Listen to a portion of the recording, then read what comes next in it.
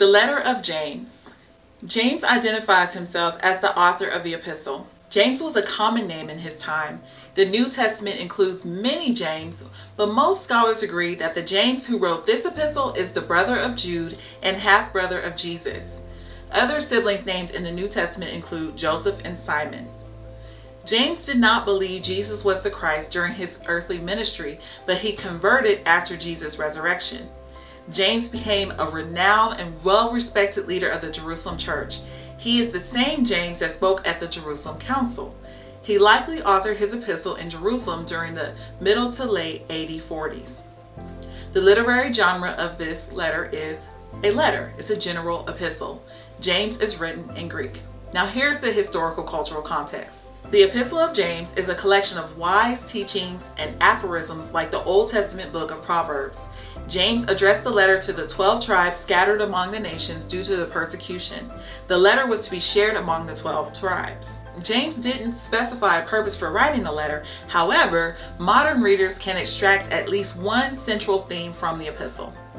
In his epistle, James exhorts Christians to let their actions be congruent with their faith, as evidenced by practicing what they believe. James' letter emphasizes the believer's responsibility to exercise their faith by practicing Christian ethics, as evidenced by demonstrating their faith through their works.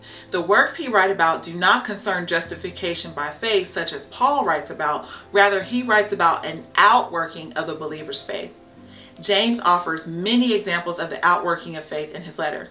Chapter 1, for example, is full of examples that I've posed in a question and response format to aid your understanding.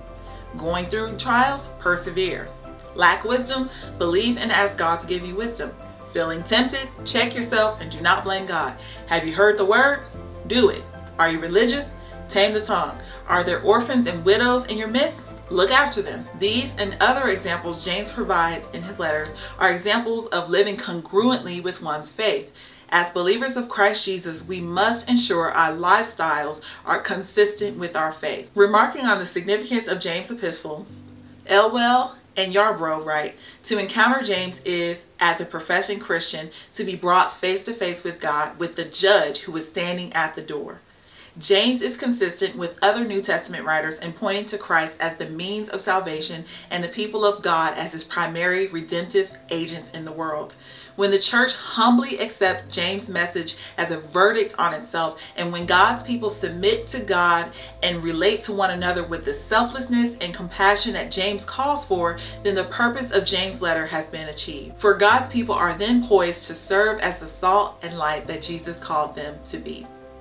To learn more about James' role in the Jerusalem Council, read Acts 15:13-21 and cross-references 12:17, 21:18, and 1 Corinthians 15:7.